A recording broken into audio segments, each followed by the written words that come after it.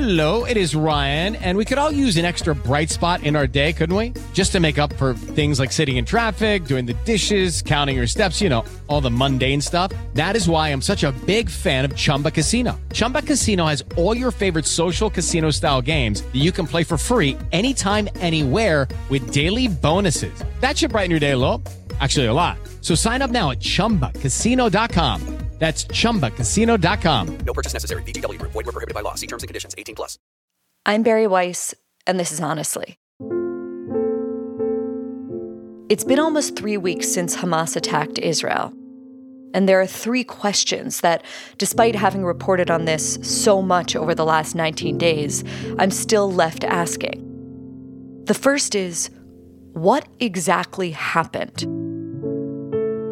The second is, how did it happen? How did thousands of terrorists cross over a border wall that cost more than $1 billion to carry out the worst massacre of Jews since the Holocaust? And the third is this: what comes next in this already horrific war? Over the next 2 episodes, we are going to answer those 3 questions by talking to 3 different people. You're first going to hear from Nimrod, whose last name we can't share. He's a special ops reserve soldier who fought Hamas at several locations in the south of Israel on the morning of October 7th. His account helps paint a picture of just what happened that day in Israel along the Gaza border, from a person who saw it up close with his own eyes and took the fighting into his own hands before the army even arrived. Then you'll hear from Avi Issacharoff, a prominent Israeli journalist who's also one of the creators of the hit TV series Fauda, which is based on his own experience as a member of an elite counterterrorism unit of the IDF that operates undercover. My conversation with Avi paints a broader picture of how it happened that the most fortified and militarily sophisticated country in the world could have been overtaken in the most horrific way. In the next episode we'll release, you'll hear from Walter Russell Mead, who I think of as one of the most prophetic foreign policy thinkers of our time. There's no better lineup than these 3 people to help us make sense of what happened, how it happened, and where Israel and the world goes from here. You're going to want to listen. Stay with us.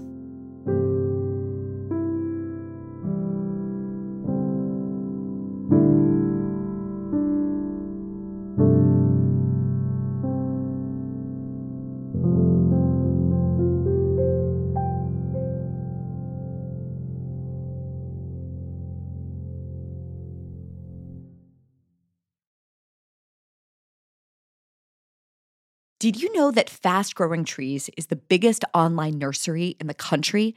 It has more than 10,000 different kinds of plants and over 2 million happy customers.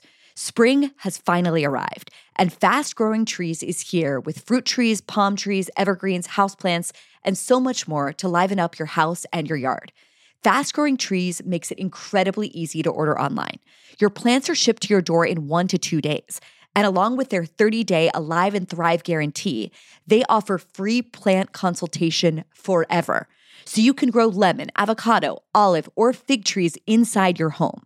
You'll find the perfect fit for your climate and space, all without having to hire a landscaper or to drive around to nurseries in your area. Fast Growing Trees has plant experts to talk about your soil type, landscape design, plant care, and everything else you might need. And this spring, Fast Growing Trees has the best deals online, up to half off on select plants and other deals. And listeners to our show get an additional 15% off their first purchase when using the code HONESTLY at checkout. That's an additional 15% off at fastgrowingtrees.com when you use the code HONESTLY at checkout. Fastgrowingtrees.com, code HONESTLY. Offer is valid for a limited time. Terms and conditions may apply. Did you know that Fast Growing Trees is the biggest online nursery in America? It has more than 10,000 different kinds of plants and over 2 million happy customers. Spring is right around the corner, And Fast Growing Trees is here with fruit trees, palm trees, evergreens, houseplants, and so much more to liven up your house and your yard. Fast Growing Trees makes it very easy to order online. Your plants are shipped to your door in 1 to 2 days. And along with their 30-day Alive and Thrive guarantee, they offer free plant consultation forever. So you can grow lemon, avocado, olive, or fig trees inside your home. You'll find the perfect fit for your climate and space, all without having to hire a landscaper or drive around to nurseries in your area. Fast Growing Trees has plant experts to talk about your soil type, landscape design, plant care, and anything else you might need. And this spring, Fast Growing Trees has the best deals online. They're offering up to half off on select plants and other deals. And listeners to our show get an additional 15% off their first purchase when they use the code HONESTLY at checkout. Again, that's an additional 15% off at fastgrowingtrees.com when you use the code HONESTLY at checkout. Fastgrowingtrees.com, code HONESTLY. This offer is valid for a limited time. Terms and conditions may apply. Now, Nimi, should I call you Nimi or Nimrod? Whatever, more comfortable for you. It's okay. Okay, is it okay if I call you by your first name? Yeah, Nimrod. Yeah.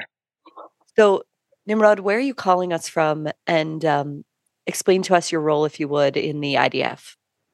So I can't actually give my location.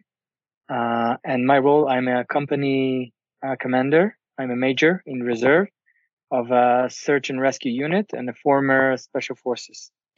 How many years were you in the Army, and what kind of combat did you see in your years in the Army?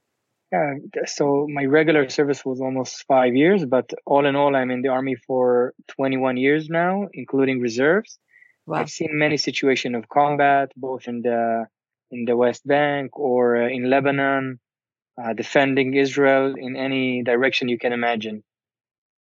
You said you're in Special Forces. Can you give us, or you were in Special Forces, can you give us a sense of what that means? Or is it like your location and you can't tell us? That means a lot of training. It's really unique training and really complex and different kind of training. It can be weapons, paratrooping, navigating, intelligence, recon, stuff like that. What do you do now in your life separate from the reserves? If we found you on the days before October 7th, where would we have found you? What city? Tell us a little bit about your normal life. My normal life, I live in a beautiful street in Jerusalem, the German colony, and I work right on the beach on Tel Aviv in a beautiful office that from there I run as a CEO of a beautiful NGO that aims to change the perception of how people in the world sees Israel. We actively working in order to get people closer to Israel, both from the Arab world, in the campuses all over US, in Jewish communities, from Australia all over to Bahrain and Morocco. And the idea is to harness potential of young adults together to make a better future for everyone, definitely here in the region, but worldwide. Yeah, I want to come back to that at the end, Nimi, but we've talked a lot on our show about what happened on October 7th from the perspective of the victims and the survivors, hiding in safe rooms, hiding in bushes and fields for hours on end. What we haven't done is talk to someone who fought the terrorists on that day. So if you could take us back to the morning of October 7th, starting from the very beginning of that day, where did you wake up that morning? It was a holiday, so we hosted at a family's place near Ariel. It was a beautiful day, holiday. We were supposed to celebrate the Torah. I woke up really early, and I get a phone call from my commander. And our area that we are in charge is not in the Gaza envelope; it's actually more near Jerusalem. And he says, "Listen, Nimrod, there is missiles firing from Gaza to Israel, and we need to come to the unit." Said, "No problem." I was really easy. It happens from once in a while. I haven't said goodbye to anyone. I just walked towards the car without saying goodbye and drove towards Jerusalem. On the way, I'm starting to receive different WhatsApps, Twitters, realizing something is happening that is normal. And honestly, at the beginning, I thought it's fake. Looking at Hamas, ISIS terrorists in Sderot shooting at innocent people, couldn't imagine. But when time went by, I realized this is real. something really wrong. Who was texting you? Was it other people in the army, or was it civilians and people you just know? Both. At the beginning, it comes from different direction, but again, it's really early. I'm talking about 7. It's 26 minutes after everything is starting. No one has a clear picture at this moment. At this moment, people are dying, but no one has a clear picture. And all I'm thinking, I have to go to Gaza envelope, to those communities. I used to live there. After Protective Edge operation back in 2014, I established an academies for leadership in order to bring youth to live in those communities, to strengthen them. After they suffered from a severe demographic crisis, no one wanted to live there. I helped reviving these communities, bringing life into these communities. So I also felt responsibility and, of course, empathy. I knew what it is to live there. But all I could think of, I only have my pistol with 10 bullets, and I have no uniform. So I was afraid that I will be stopped in army checkpost or police checkpost. They won't let me go through. And again, at this moment, I still think it's nothing. I mean, the IDF will take care of it in a second. I drive to Jerusalem really quickly.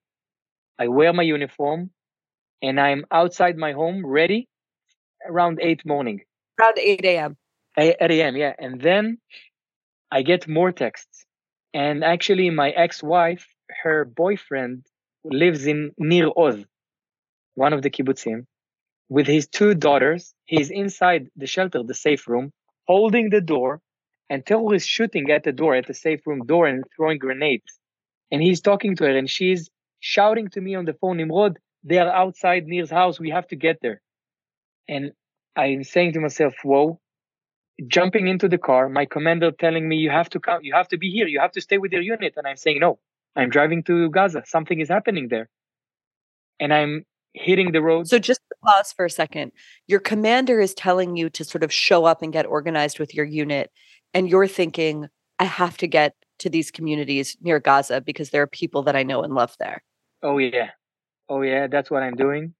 And also people that I don't know. I want to be, I have to be there. People in need for help. And I'm flying on the highway really fast. One of my soldiers that I'm his commander calling me, Nimrod, are we coming to reserve? And he said, no, only the commanders from now, only the officers. And he says, listen, I'm hearing there is something terrible happening in the Gaza envelope. I asked him, Kirill, do you have a pistol? He says, yes. Where are you now? In Beersheba. Come meet me outside of Netivot in 35 minutes. He said, yes. I told him, Kirill, I'm not calling you as your commander, but as a concerned civilian like you. He said, no problem, I'm coming. I got there 3 minutes before him. I had a time and I recorded myself to my kids. I said goodbye to my kids because I knew that I won't get out alive from this moment. So I managed to record myself for 20 seconds, saying goodbye to my kids, that I love them. I will think about them forever. Told my fiance, my girlfriend, that I will think about her. And we are getting into combat. And that's it.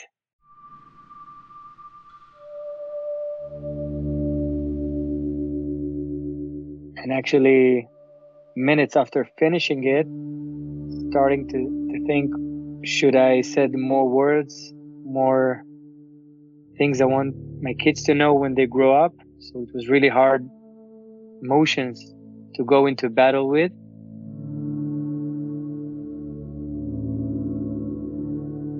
I was stopped at an army checkpost, telling that there is terrorists on this road killing people, anyone that goes on this road. But I knew that I want to drive anyway. I knew that at this point that there are people dying. So this guy came with a pickup truck, shouting from the car, listen, people are being butchered in Be'eri. It's a small community, it's a kibbutz. And I just jumped with my friend. We jumped on the pickup truck and crossed through this army post stop. We crossed it and we fly down the road. It took us around 7 minutes drive. We saw civilian cars that woke up Saturday morning, weekend, going out to nature, to hike, to bike, do different activities, left on the road dead, Civilians, full families, kids, mothers, babies, all of them are shot dead in their cars. I'm not talking about one or two. Dozens of cars all over the road. It was one of the most horrifying things that I've ever seen in my life. I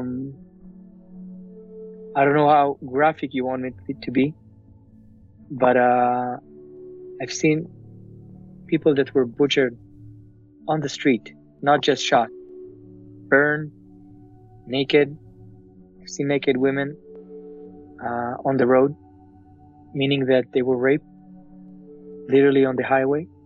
I've seen safety shelters, bomb shelters that are located in the junctions for people to be safe in them when Hamas is shooting missiles.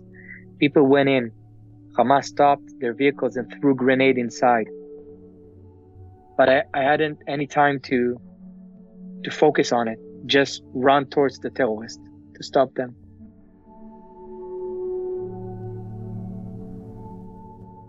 We are stopping at outside Kibbutz Alumim. It's a small community. Let's say around 1,000 people are living there in a shared life. And right outside Kibbutz Alumim, we are encountering a Hamas terrorist group or squad shooting at us. This is the first interaction I had. So this was like in front of the gates to the kibbutz. Right outside the gates. I saw a dead soldier with a rifle. It's a machine gun next to him. I took the machine gun. I took some bullets and magazines from the special forces that were near me. And then we joined in a small squad of special forces. And together we decided to charge and to go to a battle with these terrorists to stop them to enter the kibbutz.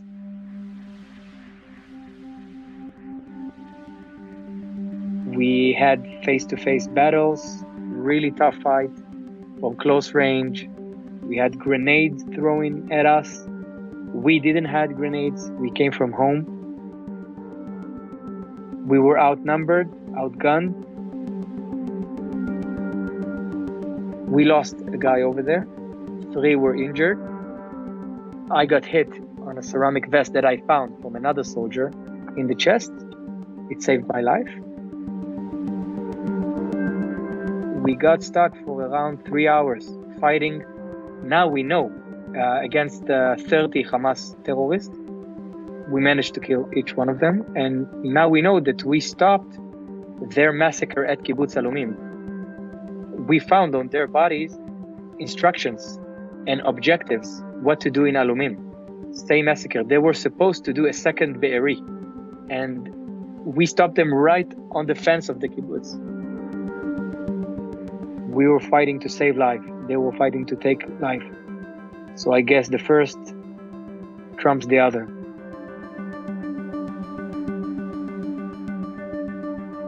You have this 3-hour fight. Is your ex-wife's husband with the 2 children still waiting for you to save them this whole time? She's telling him that I'm on the way. And from now and then she's texting me and I'm saying, I'm on my way. I'm doing my best. Eventually, after 3 hours, when we were about to leave this area of Alumim towards Be'eri, it's a few minutes drive, while the helicopter is coming to take the wounded and the dead. I had time and we texted and she told me they're safe. The army got to them. At that moment, I knew that Be'eri is going through a massacre and I have to go into Be'eri. So after helicopters taking them to hospital, they landed right next to us. We humped on the jeeps and drove to Be'eri. It's a few minutes drive from one community to another. It was surreal. It's like a movie. Smoke everywhere, shooting everywhere. From every bush or behind the tree, you can have a terrorist with an AK-47 or an RPG shooting at you. But we are driving. We have one mission: to go to Be'eri and to save lives, to keep saving lives. On the entry to Kibbutz Be'eri, we've seen horrific sights. What happened there, Hamas took time of brutally killing people, torturing, raping in the most, it's hard to me to say the word creative ways that you can imagine. At that point already, the army started to come, but we were special forces, so a lot of them were giving first response in Be'eri, but they were waiting for us as people that are highly trained for us to go in, and we did. We got in Be'eri, and Be'eri was a piece of hell that Hamas made for a few hours. And one of the things that I realized is we had a window in time where the Jewish people didn't have an army. Never mind what the circumstances are. We'll have time to learn why. But for a few hours, the Jewish people did not have an army over there. And they showed us what is the result of a Jew without an army to protect him. Holocaust can come in a second, in a heartbeat. If we won't be strong, unite, on guard, saving ourselves, that's what I have witnessed. I have witnessed a small Holocaust, small in terms of numbers and proportions, but not in terms of evilness. The motivation was the same. One of the things I've been thinking about since October 7th is how our ancestors survived. The comfort, if there is a comfort for Jews around the world in this moment, is that we have Israel and that we have an army, and that at least in America, not so for the Jews of Europe, we can go and get armed. But our ancestors would survive Kishinev and all of these horrific pogroms, some of which we don't even know the names, and there was nothing they could do. It's unimaginable. I learned history, and I'm learning from history, not just in college. And I live my life as a part of a chain, not just now, a spot in time, but something much bigger that goes back and looks at the future. And, when I read about the pogroms against the Jews, when I read Bialik writes his poem, City of Slaughter. City of Slaughter, when I read it, it's the same. But like you said, they had nothing to protect them. And here, I guess people did the same. People prayed, people said Shema Israel, which is a Jewish prayer that you say right before you die. People negotiate their life. People offer to give money. People beg. They decide to kill this one, rape this one, and spare this one and just take him to Gaza. You couldn't know. I just read an account of a mother in Be'eri who was in a safe room for 20 hours and explained the terror she felt, the pure panic of accepting death and then sort of zooming out from her life and giving gratitude for her life. When you're in the midst of a fight with Hamas men, is there a feeling or is it are there emotions that you remember from that day as you're seeing the horrific sights in Be'eri? Are you able to even comprehend what you're seeing? Like, what is the emotional experience of October 7th for you? Once I am there, I'm getting the picture really fast. I understand everything. I understand the magnitude.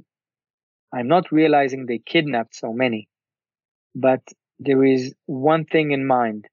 Stop them. Now it's time to break. Now it's time to be a shield and to stop them from murdering civilians. If I felt emotions, it was sadness, deep sadness for what I'm seeing and for the fact that I'm going to die. It didn't stop me. It didn't stop me from being very sharp, accurate, but I was sad at the same moment. Do you know people who were killed or kidnapped? I know several of people who killed from different circles in my life. Everyone in Israel knows. The numbers are so high. And yes, I know people that kidnapped, but I cannot say about it from different reasons why. Who are they and why? Yeah. One of the most maddening things to witness right now is that there are activists and journalists here in America and around the world who deny that these things that you saw with your own eyes took place. They say babies weren't really beheaded, that no women were raped, that these stories are Israeli propaganda. It's like we're watching a Holocaust denial in real time. What do you say to those people? This is crazy. They have to choose a side. I mean, this is a corrupt moral sense of moral. I don't know what energized these people, but honest people died in the most horrific ways. They just need to come and see. Every day the army gets a lot of journalists into those kibbutzim actually to prove we were massacred. This is hypocrisy. This is weak moral fiber. We need to prove that we were massacred on that day. And those people are poor people that need to ask themselves big questions. I don't know how they live with themselves, but if you dig around these people, you'll find pure classic anti-Semitism. That's it. They would have never dispute if it would happen in some other place in the world. Never. For those criticizing Israel's response, who say that Israel, despite the fact that in 3 weeks it hasn't had any kind of ground invasion, that it's being too aggressive, that there are too many Palestinian civilians in Gaza who have been killed, who throw around the term disproportionate. What do you say to those people who claim that Israel's response has been too much? Few things. One, I don't understand proportions in time of war. I don't know what does it mean. Should we go in and kill, I don't know, thousands of Palestinians to retaliate? Innocent one, babies? We are not doing that. Hamas is hiding inside areas where there is babies and families and not letting them leave. If there is a guilt side here, it's Hamas.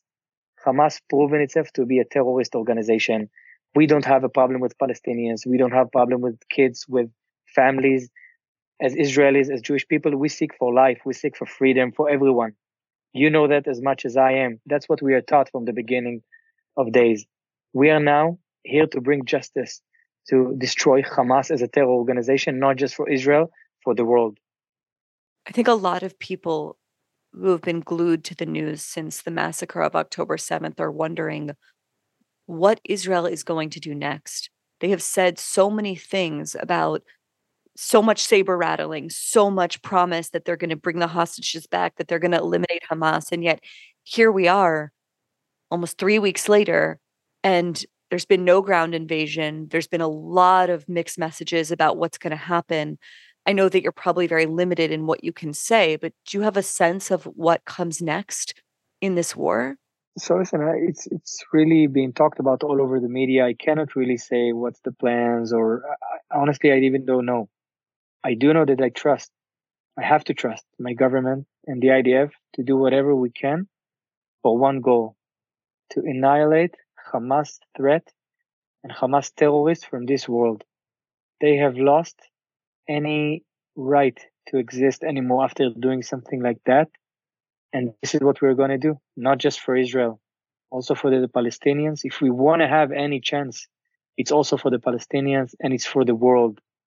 When an evil energy like that occurs in one place in the world, don't be mistaken.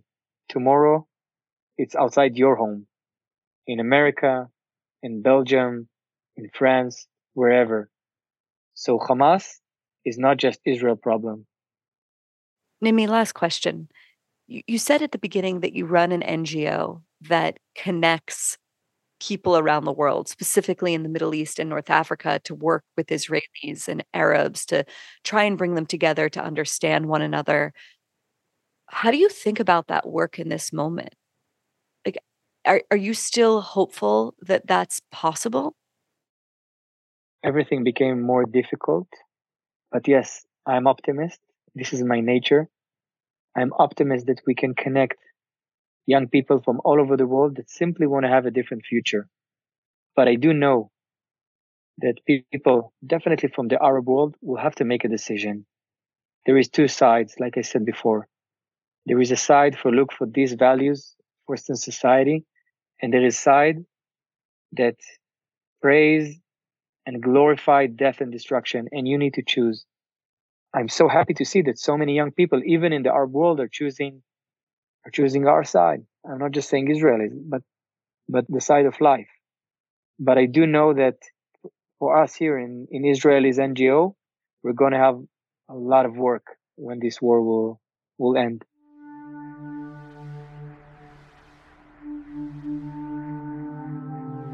Nimrod, thank you so much for joining me today. Thank you for this opportunity to share my story, and hopefully we'll have a better future for our children. This is what we're trying to do. Thank you.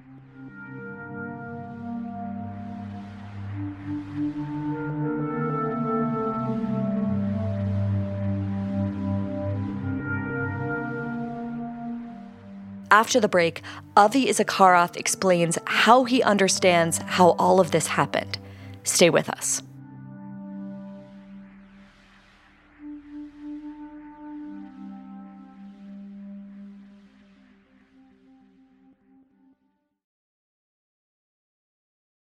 Listeners of Honestly have probably heard me talk about Sapir, a quarterly journal edited by my friend and former colleague Bret Stephens, and for good reason.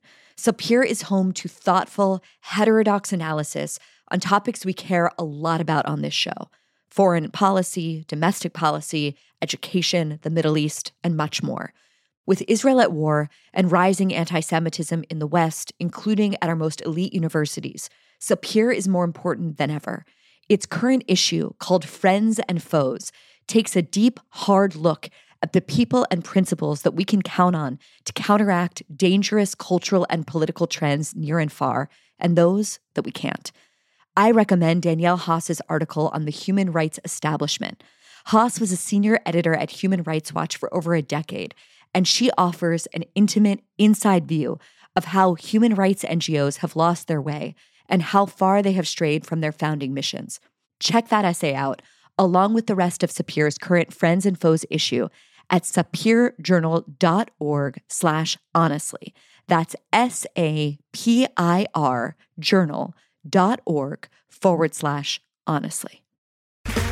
Okay, round two. Name something that's not boring. A laundry? Ooh, a book club. Computer solitaire, huh? Ah, sorry, we were looking for Chumba Casino.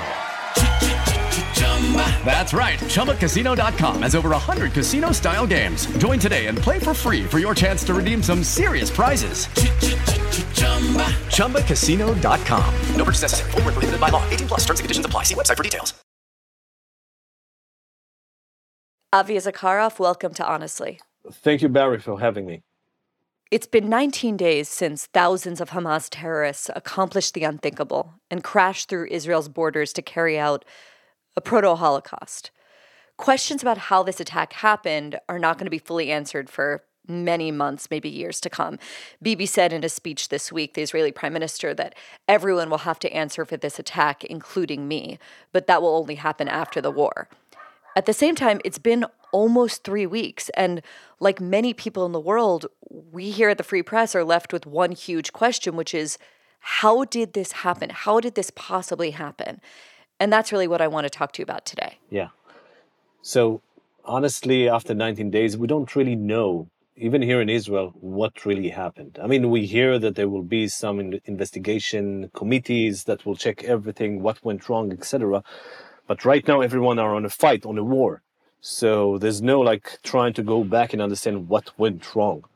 We understand that they managed, Hamas managed to conceive us in the most shocking way possible, because we're not talking about a small group of 6 people that managed to break through the fence and that's it. We're talking about in between the first 2 waves, okay? We're talking about in between 1,000 and 1,500 people, Nukhba warriors or terrorists that are crossing the border at the same time with motorbikes and jeeps and whatever, and no one knew about it in Israel. And this is the most shocking thing for us to understand. When you were creating Fauda, the TV series that's on Netflix, that's the greatest show I think ever made, one of your scriptwriters, from what I understand, pitched you a storyline in which dozens of Hamas terrorists storm the border and take a kibbutz by surprise. And you said you thought the idea of an invasion from Gaza was too far-fetched. Why did you think that was too far-fetched? The story was that we were sitting in one room, Leo Raz, Noach Stolman, the chief scriptwriter, and myself. And Leo was throwing this idea, and Noach really liked it. And then I said, like, guys, come on, it's not realistic. And, sometimes my job, because I was a Middle East analyst for so many years, so I'm the kosher keeper. In other words, you judge what's realistic and what's not realistic. Yeah, I'm trying to keep the authenticity and, if it's realistic or not. And for me, I was just asking, come on, guys, that there's no way that tens of people, dozens of people will get to the border with no earlier indication, that the intelligence won't know about it. There's no way that the cameras on the border won't see these people coming and then immediately, send the Air Force and kill them all. There's no way on earth that even if they manage to get to the fence, so the IDF soldiers will shoot them and kill them all. But I guess that the conception, my mistake, was also Israel's conception, is that we were thinking about dozens, 5, 10, 12, maybe dozens maximum that will go for an operation like that. No one dared even to think or to dream of 1,500 people. And at the end, they got to more than 2,500 people that were inside Israel territory, including the mob that were the second or the third wave after the first Nukhba terrorists got in. The mob meeting, I just want to clarify that for people. By that, you mean just ordinary Gazans who wound up streaming over the border and participating. I don't think everyone knows that happened. So just to give a kind of an overview of what really happened, around 6:25 a.m., there's a massive rocket shooting from Gaza towards not only the southern parts of Israel, but also towards the center, Tel Aviv, etc. I woke up when my daughter knocked on the door and said, there's a siren, get up and go to the security room. And I didn't get it, like, what's going on? It's a holiday, Simchat Torah, Saturday. There are not too many soldiers on the border because it's a holiday and many of them are on vacation. But the rockets were just a kind of a cover for this huge infantry invasion made by Hamas. First of all, we're talking about, let's say, in between 1,000 and 1,500 Hamas, their best special forces, Nukhba, that went in through some holes in the fence that they made with explosives, at the same time while they were bombing the military bases on the border. So they were storming the military bases, especially one in particular, which is the main headquarters of IDF forces in Gaza's area. It's located in the Re'im area. They bombed it from the air and immediately tried to get to this place because they knew that the eyes and the ears of the IDF are located there, meaning all the cameras, meaning all the soldiers, men and women, that their job was to watch the cameras and to report to the Air Force, to the artillery, to the tanks, that something is going on. And when this headquarters was under heavy fire and the threat of being taken by those Hamas terrorists, so they couldn't manage the war. They couldn't tell this guy go to there or this guy go there or the Air Force, please. They did manage, of course, to call some Air Force support, but not enough. And the IDF itself was in a complete shock because all the soldiers on the border were still in their bed or at home on vacation. So we're talking about almost more than 100 soldiers that were killed, boom, right at the beginning. That allowed more Hamas terrorists to go into Israeli territory and attack the villages and the towns that had now no defense, no IDF, nothing. So they just went in. Now, each and every one of those villages has those security teams, okay? In the places that the security teams managed to fight the Hamas terrorists, so they stopped them. In the places where those security teams were hit right at the beginning, so then came the massacre. And that allowed them to go into the villages and the towns to call the mob. Meaning, at that point, they called people in Gaza to come and to loot. and to kill and to massacre and to rape and to cut the heads of people and just to do the most terrible atrocities that one can imagine. That wasn't something that went out of control. At the beginning, I thought that I really thought that that was kind of a thing that got out of control. But then slowly you understand that that was a well-planned, organized attack, including the atrocities. Like these people were giving orders to kill, to cut the heads of people, to cut the livers, their hearts. You know, the IDF showed us some notes that they found on the bodies of those terrorists that were killed over there. They had strict Sharia orders from Islamic, I don't know how to call them, but just terrible people that were kind of tutoring or monitoring people what to do, and they were telling them, cut their heads and take off their livers. Just like that. One thing we know is that Israel had been granting tens of thousands of work permits to people in Gaza to come work over the border. And there's been reports that some of the people who had those work permits were essential in sort of mapping out the lay of the land of the kibbutzim and the towns for the terrorists. Is that accurate? I don't think that that was accurate. But first of all, let me say that, yes, in the last 2 years, even more than 2 years, we have 18,500 people that were allowed to come from Gaza in order to work in Israel. So please, when people talk about the siege over Gaza, tell them you are lying. It's not only that. People could have gone out from Gaza through the Egyptian border. People went out to medical treatment inside Israel. We're talking about thousands and thousands that went every day through the Israeli border to get some medical treatment inside Israel, although they have hospitals in Gaza.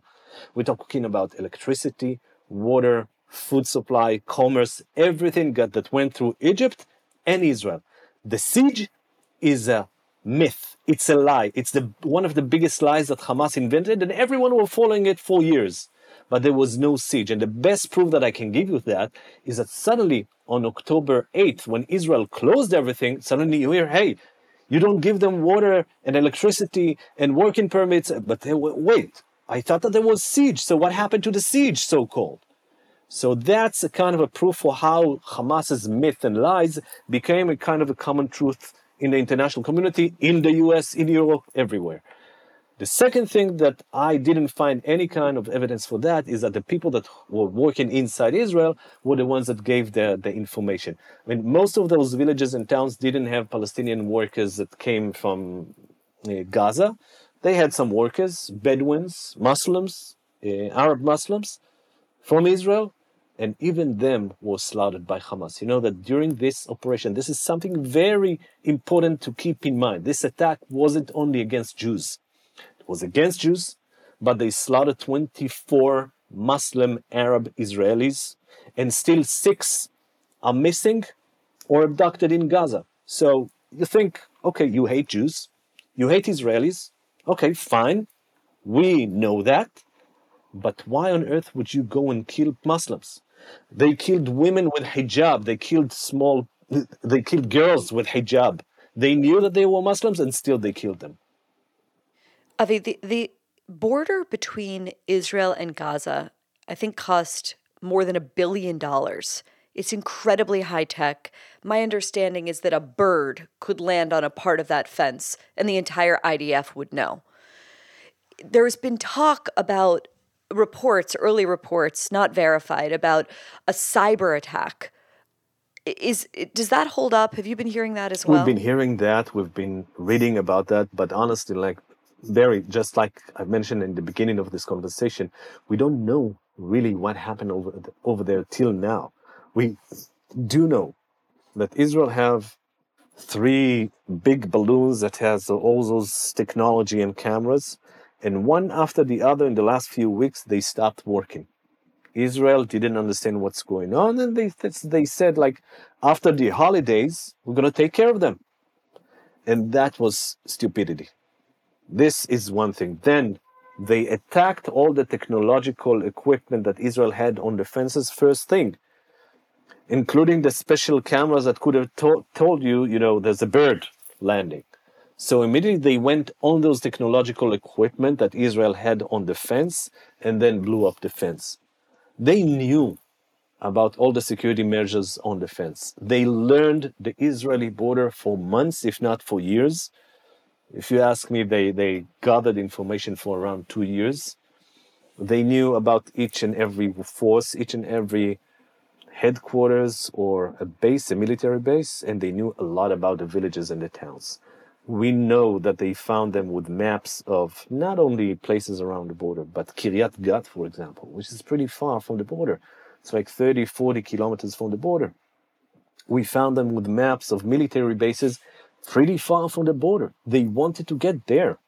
So when you understand that, you understand how big and huge their plan was, not just to take one small village, but to massacre masses and masses and masses. So they did kill 1,400 people, and they did kidnap more than 220, and now they're going to pay the price. Beyond the physical security failures of that day, the failure of the wall, the failure of technology, let's talk a little bit, if we can, about the intelligence failure. Why do you think that Israeli intelligence failed to get a sense that a major catastrophic event like this was happening? I think that Hamas managed to deceive us. They knew that we were tapping some phones. They knew that we were tapping some communication equipment. And I can only assume that they were using that in order to mislead us, to deceive us. We thought, maybe, and again, this is something I don't know, I can only assume, that while our SIGINT or our NSC so-called A200 unit was listening to them, what they were hearing is, hey, we just want to come and make a picnic, rest on the border, but we do not mean war. They were selling us an idea as if they do not plan a war, they don't want to have any kind of an escalation over there, while all this time they were preparing for a real war. And at the same time, we can talk a lot about the intelligence failure, but there was also a big, major political failure. Well, it's interesting that we're talking about the idea that Hamas deceived Israel, and here's why. Hamas tells the world who they are. They say in their charter that their goal is the elimination not just of Israel, but of the Jewish people. Let me read you a quote from Hamas's official charter. The day of judgment will not come about until Muslims fight the Jews, when the Jew will hide behind stones and trees, and the stones and trees will say, "O Muslims, there is a Jew behind me, come and kill him." It can't get more clear than that. And Israel, most of us in the world think of as an incredibly realist, hard-nosed, looking clearly in the faces of its enemy. So how is it that there was such a failure, I guess the word would be, of like imagination in this case? Because you don't imagine that those people really plan to eliminate the state of Israel. You think, wow, they must be very stupid if they think so. And by the way, I'm one of them. I had the chance as someone who was there on the ground in Gaza till 2007 to meet all Hamas's leadership, from the founder Sheikh Ahmed Yassin through Ismail Haniyeh, the head of Hamas, Mahmoud al-Zahar, and others.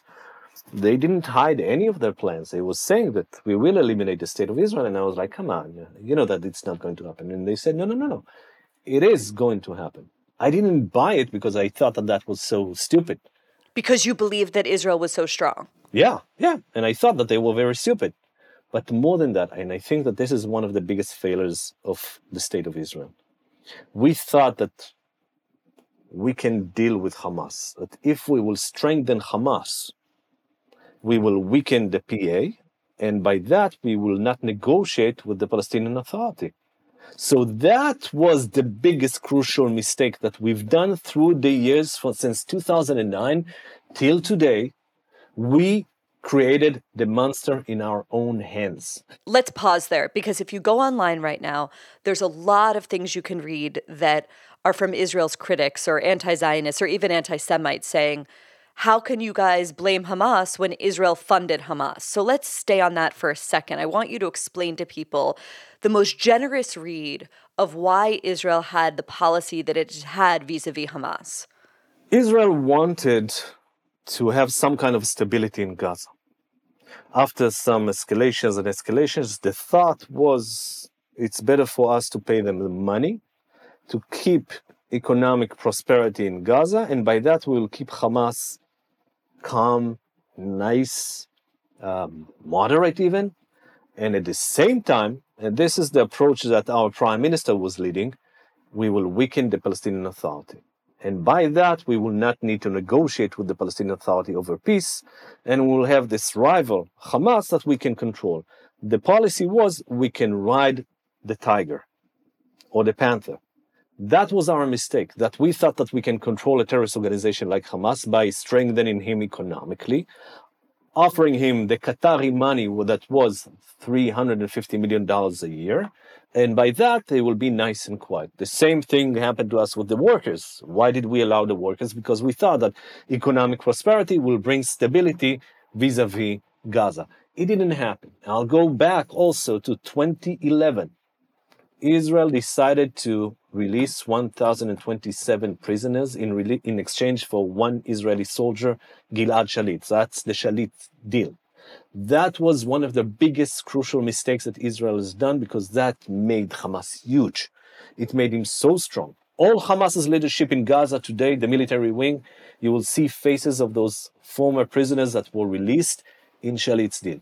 So yes, the Israeli government, in a very not clever policy, let it become such a big monster.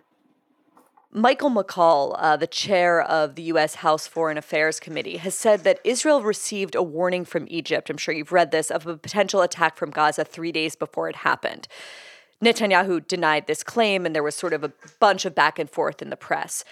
Do we know the specifics of the intelligence that Egypt has? Do you know why it wasn't heeded? Or is it a common thing for Egypt to say, hey, there's something coming, and for Israel to just kind of say, we get these kind of warnings all the time? I don't know, honestly. I know that it was reported also in my media outlet, the media outlet that I'm working for, meaning Ynet and Yediot Acharonot, by Smadar Peri, who's a very experienced and accurate journalist. So she doesn't she's not like one of those, inventing stuff. She's very trusted. And she also reported about this kind of a call that was between the Egyptian intelligence and the prime minister. I don't know what happened with this. I don't know if it's completely right, but maybe they gave us some kind of a warning, a kind of a general warning that our government didn't really buy. Many, many people I know in Israel, even though they're focused primarily on the hostages, the war that they're girding themselves for, the grief of having every single person I know has been touched by this, every single person. And yet the other thing that they're holding alongside that is absolute rage at Bibi and the government. Can you talk to us a little bit about that feeling inside Israel and the extent to which people are blaming Bibi and his government for creating a sort of internal crisis inside Israel that maybe projected a weakness to its enemies, including Hamas? I think that one of the most crucial mistakes that Bibi Netanyahu did was his insistence on passing the legislative coup, as we define it, or the reform as he defines it. And I remember myself, like 6 weeks after this whole thing with the legislative thing started, I spoke in the big demonstration in Tel Aviv in front of 140,000 people. That's big. That's very big. For me, it was the first time, and I was very emotional, I must say. And I said something very simple. As a Middle East analyst, I said that this rift inside the Israeli society that Netanyahu is creating is going to make the sharks smell the blood. And I've mentioned Hamas, Hezbollah, and Iran. They are the ones that are waiting for this moment, that we will be weak, that our society is going to be fragile. So please, I begged him in this speech, stop it. We still can stop this thing. at the end, the rage now is because of the understanding that he was focusing so much about what? About what exactly? I mean, who cares about this right now? Does he care about it? One of those friends of his, Rothman or Levin, they care about it, or they care about our lives and about our survival in this region? So that was so stupid. Then again, the conception that he sold to us, and he said it openly and clearly. We should strengthen Hamas and weaken the PA in order to prevent a Palestinian state. So he did it, and you know what? He made this monster. He helped this monster to become such a big monster. And the third part of this rage is what about everything that happened since the war started.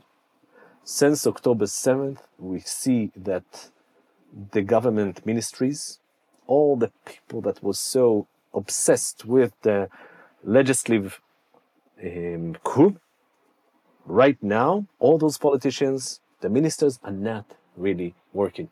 They are lost. We don't know where they are. MIA, missing in action, instead of going out there and helping the people that live in the periphery of Gaza, instead of helping people all around Israel, we don't know where they are. They became so silent and quiet, so they're missing. Listen, on the second day of the war, Monday, I went to Gaza periphery with Brothers in Arms. That's a kind of civic organization that is trying to help now. They were one of the founders of the demonstrations against Netanyahu. And immediately when the war started, they decided we're going to stop all the demonstrations and go and help people. And we were bringing out people from the fire zone into safety areas, into places that were out of reach from those terrorists. And this is what we've done as civilians, 50 years old civilian like me, that is going into Sderot to pick up a family, to bring her out of the danger zone, because the government is not there to help them, because the government wasn't functioning. And when you hear the rage of the people in Sderot, the ones that were voting for Netanyahu, what they had to say about him, you understand where is this coming from. They feel deserted, they feel betrayed, they feel that the government forgot about them. Let's talk for a minute about the 222, I think is the number, hostages that are in Gaza right now. They're from dozens of different countries. One report this week said that more than half of them have foreign passports, and these are babies. They are children. They are the elderly. Many of them, as we mentioned before, aren't even Jews. What is Israel's play here? I mean, you mentioned that Gilad Shalit, a single soldier held for more than, I think, 4 or 5 years by Hamas, released in exchange for more than 1,000 prisoners, including hardened terrorists. Based on your experience in Duvdevan, an undercover counterterrorism unit that I assume would work in things like this, what do you think Israel can do? Because presumably these people are being held in the terror tunnels that run all like a spider web under the Gaza Strip. So it seems like an impossible situation. These people are there. Israel would be walking into a trap, and yet in a country with a mandatory draft, the idea that you would allow 222 Israelis to be disappeared forever is unthinkable. So take us into the mindset of how Israel would be thinking about how to solve this unthinkable catastrophe. It is a catastrophe, and I'm not sure that right now we have a clear understanding of what to do. I think that, our decision makers didn't decide yet how to treat this problem, because it's a huge problem, and there are no good solutions in this problem. I mean, there's not, let's release all the prisoners, all the Palestinian prisoners in Israel, and that's it, it's gone. You know that there will be some ramifications, I think that's the word, for this kind of a decision. It's going to be terrible. But if you're not going to release those thousands of Palestinian prisoners, so it's also going to be very bad. So again, it's in between the bad and the worse, and you need to decide which is worse. They are probably hidden somewhere in the metro of Gaza. I mean, Gaza has an upper city, and Gaza has an underground city. The metro, this is how we call it. Just imagine the subway in New York. This is what we find, and even bigger than that. Now, in 2011, in the Shalitz deal, the current leader of Hamas, Yahya Sinwar, he's the one that was released. He was the leader of the prisoners back then. And when he was released after 22 years in prison, he stood there in Gaza Strip and he said in front of tens of thousands of people, I promise you, my prisoner brothers, we will never forget you. He fulfilled his promise. We, as Israelis, we forgot his promise. That was our mistake. We thought that, now that he's married, that he has kids, maybe he became more moderate, now that he's kind of the prime minister of Gaza. So he needs to take care of people, that he cares about his own citizens. And honestly, Barry, and maybe that's the saddest thing to say here, they don't care about their own people. Hamas don't give a damn about Palestinians. If 40,000 of them would get killed over there, that's a blessing for Hamas. Why? Because they would say all of them are civilians. So blame Israel for that. And people in the US and in Europe forget that the reason for all this thing, for the killing of people, whether in Israel or in Gaza Strip, it's what Hamas, it's the massacre that Hamas led on October 7th.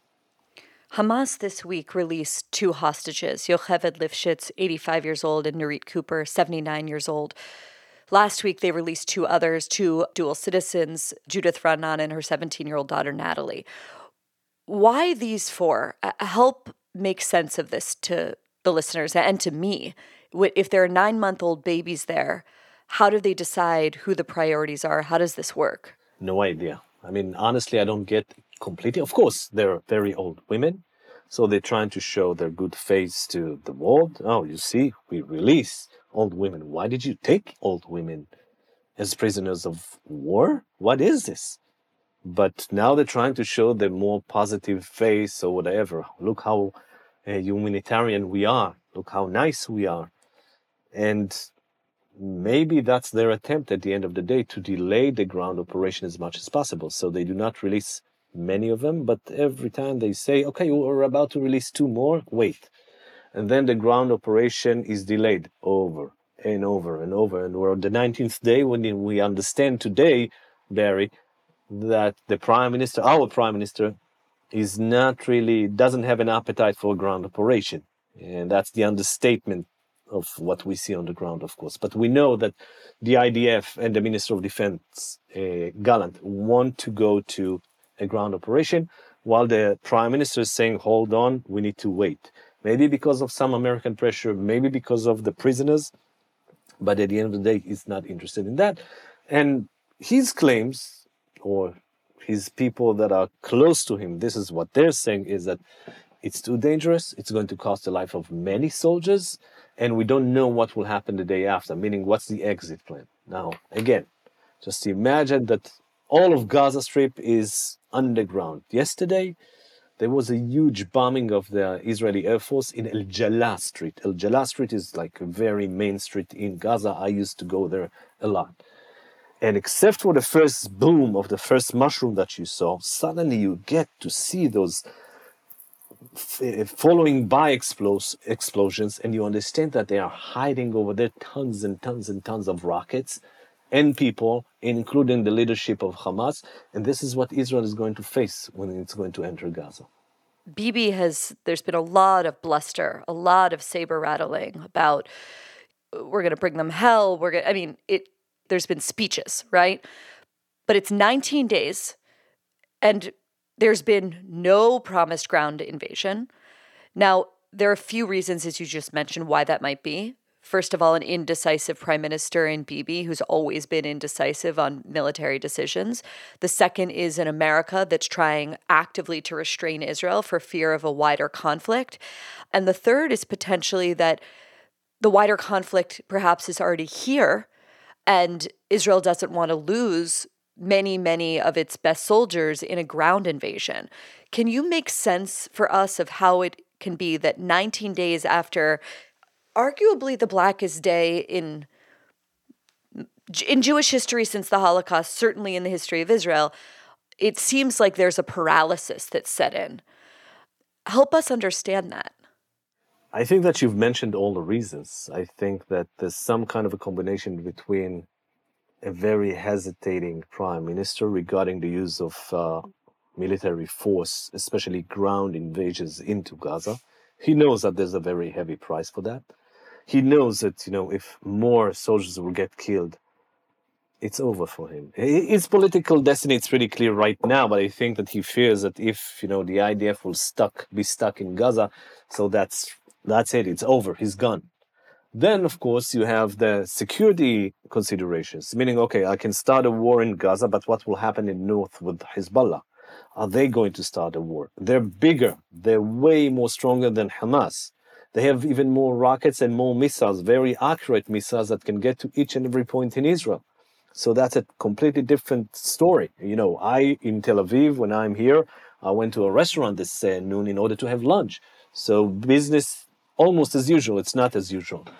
In the north, if there will be a front in the north, it's completely a new story, a new arena, and it's not business as usual. And then, of course, you have the American pressure of, what's the exit plan?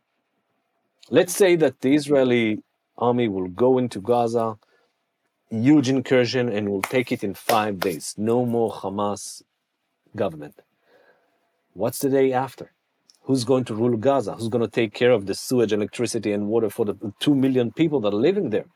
So one option is that you would let Hamas go back, but you don't want that. You understand that they are the biggest threat right now. Then the second option is that the IDF will rule Gaza, but we don't want that. We don't want to stay in Gaza. No one wants that. The Egyptians, they don't want Gaza. The last option is to try to bring back the Palestinian Authority, which is totally weak, totally corrupt, and the gamble is so big to bring them back. And at the same time, Mahmoud Abbas, and I reported about that yesterday, demanded, he preconditioned, if you want me to go back to Gaza, okay, fine, but you will need to renew the negotiations between Israel and the Palestinian Authority, or the PLO. You will need to say that the West Bank and the Gaza Strip will be part of the Palestinian state. So Netanyahu will need to say clearly, I'm going for negotiations over a Palestinian future state. That will also bring his political end. In preparation for a ground war and also for the bombings, Israel warned more than 1 million residents of northern Gaza to go to the south. The UN, the Red Cross, a number of governments around the world have condemned this, saying it's created a humanitarian crisis. And obviously you have activists and so-called intellectuals all over the world claiming that Israel's trying to carry out an ethnic cleansing or a genocide. What do you say to those people? I'm saying to these people that this war has been forced on Israel, that Hamas hates their own people. Hamas is using these people as human shields. Hamas is not letting those people to leave the north parts of Gaza and to go down to the southern edge of Gaza. Why? Because they want them to get killed, and that the whole world would blame Israel for that. 700,000 of them already left the northern part of Gaza. But just yesterday, I saw so many civilians that were killed in those attacks against those tunnels with terrorists inside. And why? Because Hamas pushes them to stay in, and some of them are stupid enough to stay in. Now, this is not ethnical cleansing.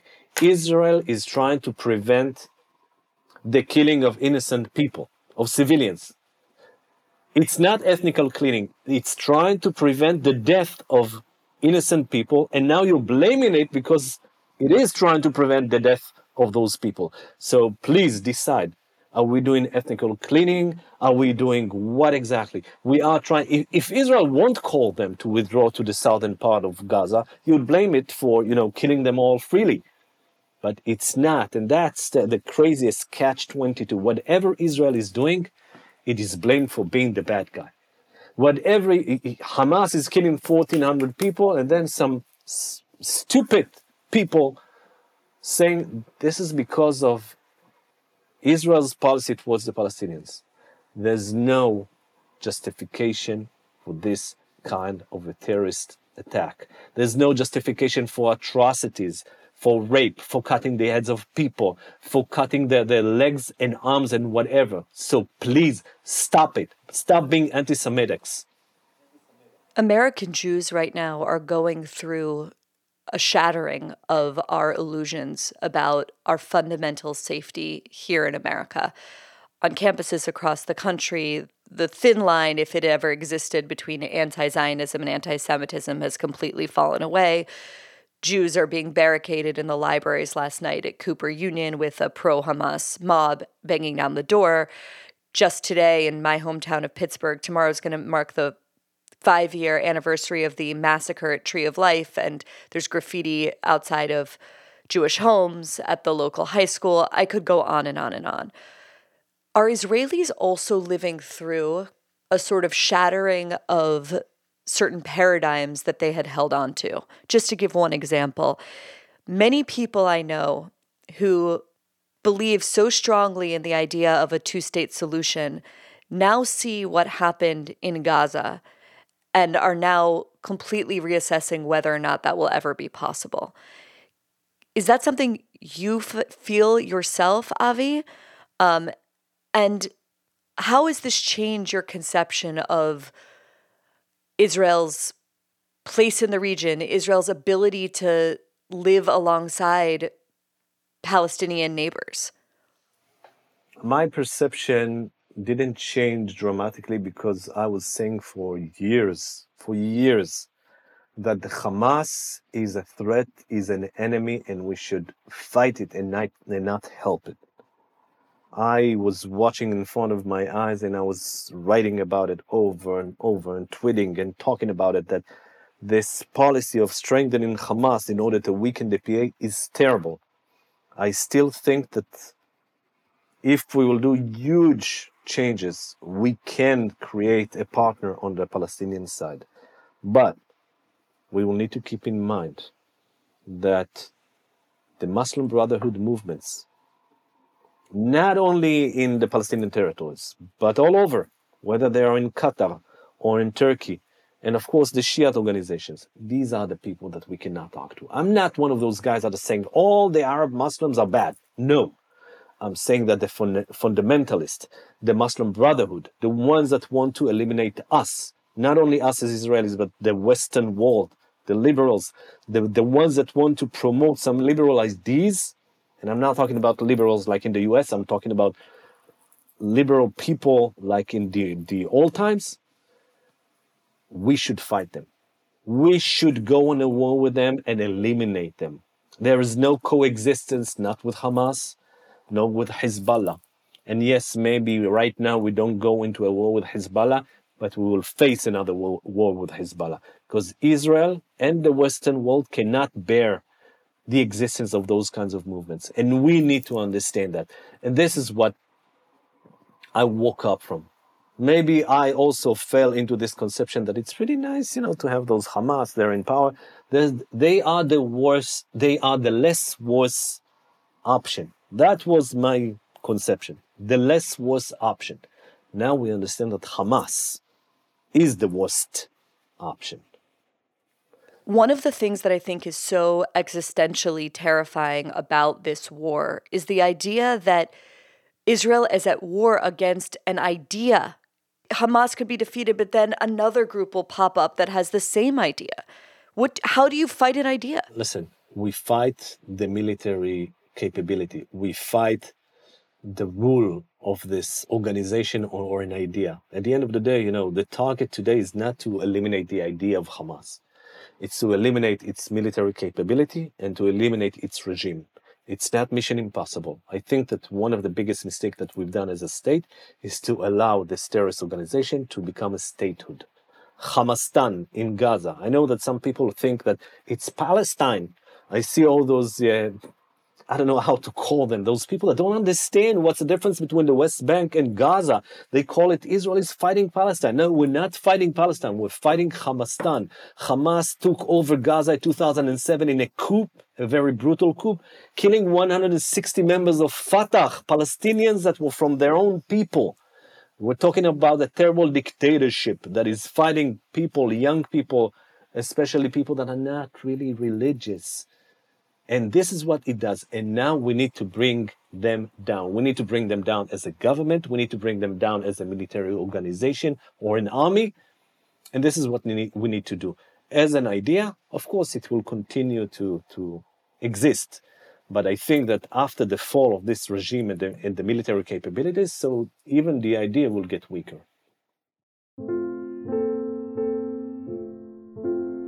Avi Zakharov, thank you so much. Thank you very much, Barry.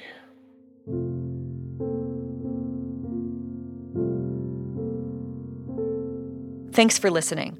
We have been working tirelessly for the past 3 weeks to cover this war, to help make sense of what it means for Israelis, for Palestinians, for the Middle East, and for the world.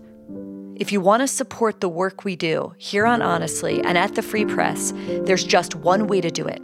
It's by going to our website, thefp.com, thefp.com, and becoming a subscriber today. Your support makes our work possible, so thank you. See you next time.